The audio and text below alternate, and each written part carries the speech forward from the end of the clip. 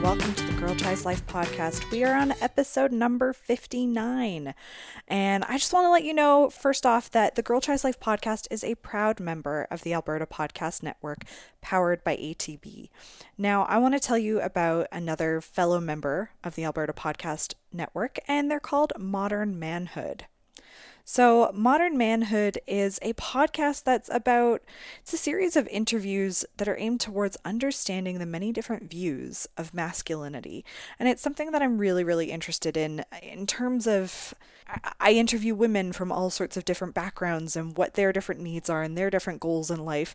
And I feel that this is really sort of the male version of that, not necessarily just in terms of career, but in terms of, they've got this great episode, The Life of a Gay Muslim Man, what that is like to experience, how men can hold space for one another, or what is actually normal in terms of, sex and technology, and you can't always be the breadwinner. These are some of the episodes that they've got up right now, and I highly recommend that you check it out. So you'll find the link to Modern Manhood in our show notes for today, which are at girltrieslife.com/podcast/59 for episode number 59.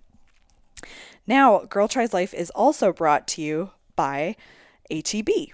So one of the things I want to tell you about ATB today is about ATBX.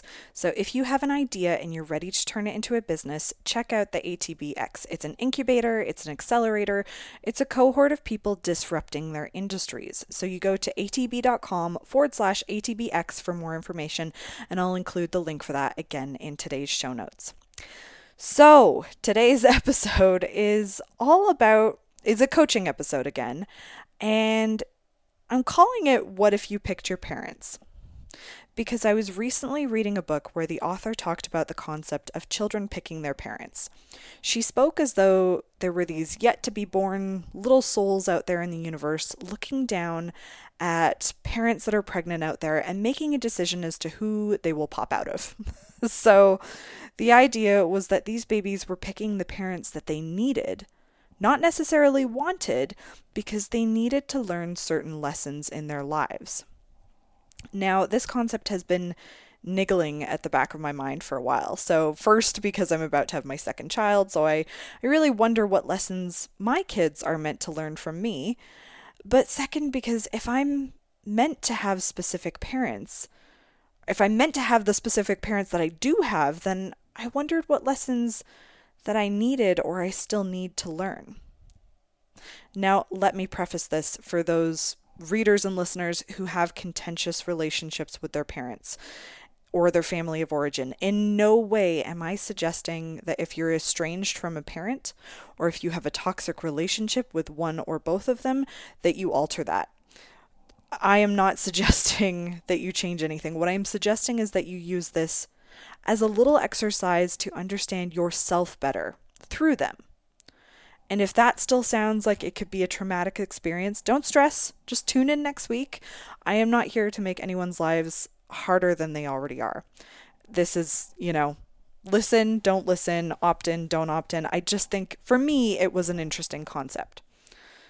Now, when I look at my particular parents, so much has changed about our respective relationships in the last 3 years since they separated. My brother and I would often say that only after the separation were we really seeing our true parents. And looking back, I'm actually not sure that that's fair, but we definitely have seen a different and a more vulnerable side to each parent. What the separation did is that it drastically altered the dynamic of the relationships. Where once the parent-child dynamic was firmly in place, it shifted to adult or adult to advisor, or adult to caretaker, or adult to shoulder to cry on. It was really strange, and at times I desperately just wanted to be the child and put my fingers in my ears and say, la la la la la, I cannot hear this. But anyways, all of that is to say that I've learned a lot about each of my parents in the past few years, some good, some bad, and I truly believe that the separation in and of itself has really shaped the lessons that I was meant to learn. So just to for anyone that's like, oh my God, she's going to throw her parents under the bus, I did kind of clear this with both of them. I did make sure that before I put this out into the ether that they had sort of an understanding of what my take was on it. So let's start with my mom. I always felt that I had a strong relationship with my mom growing up. I knew that I could tell her anything, that even if she didn't like some of my actions, I could still tell her, and that she was always going to be my get out of jail phone call. I mean this not just from my own perspective, but my mom is one of the best friends a person can have. And I look at how she shows up for her friends. She is there for them emotionally, physically, and she'll show up for whatever you need. She is a true friend in the days where Facebook friends means very, very little.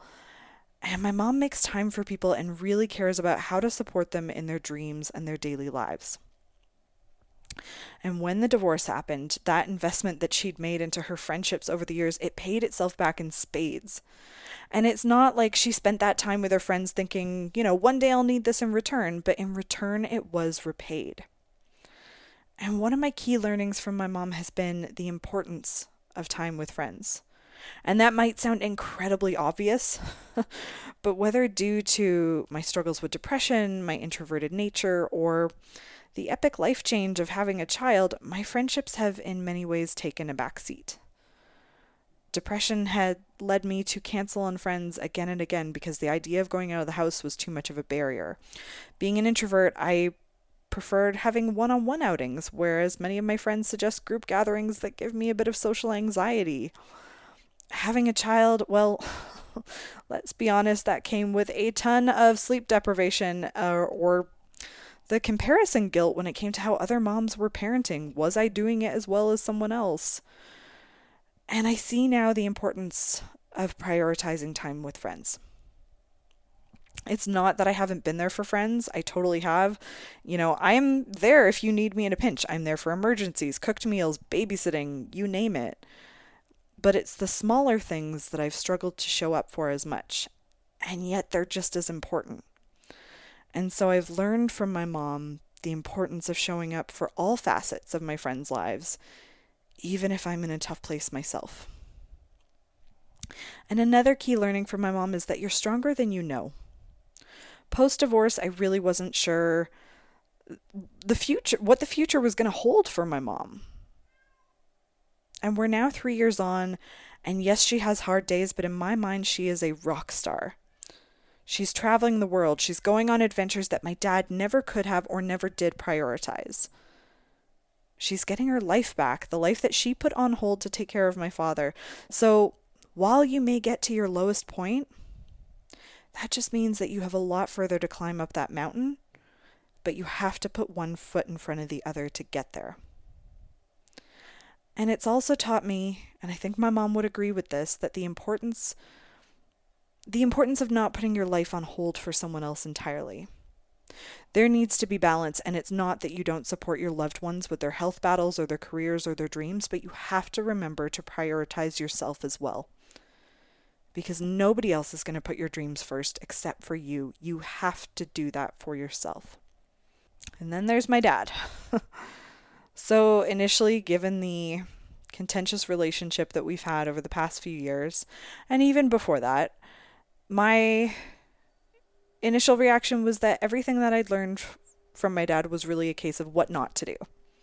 And to a degree, that's true. So we'll start there. It is fair to say that my father lived a life completely out of balance.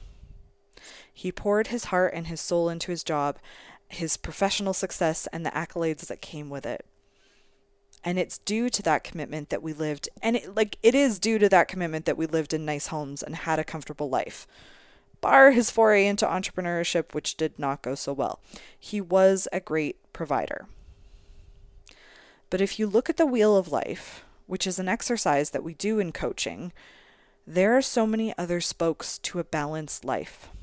Agree with them or not, relevant to your life or not, they include your career, finances, creativity, spirituality, joy, social life, relationships, your home environment, health, physical activity, home cooking, and education.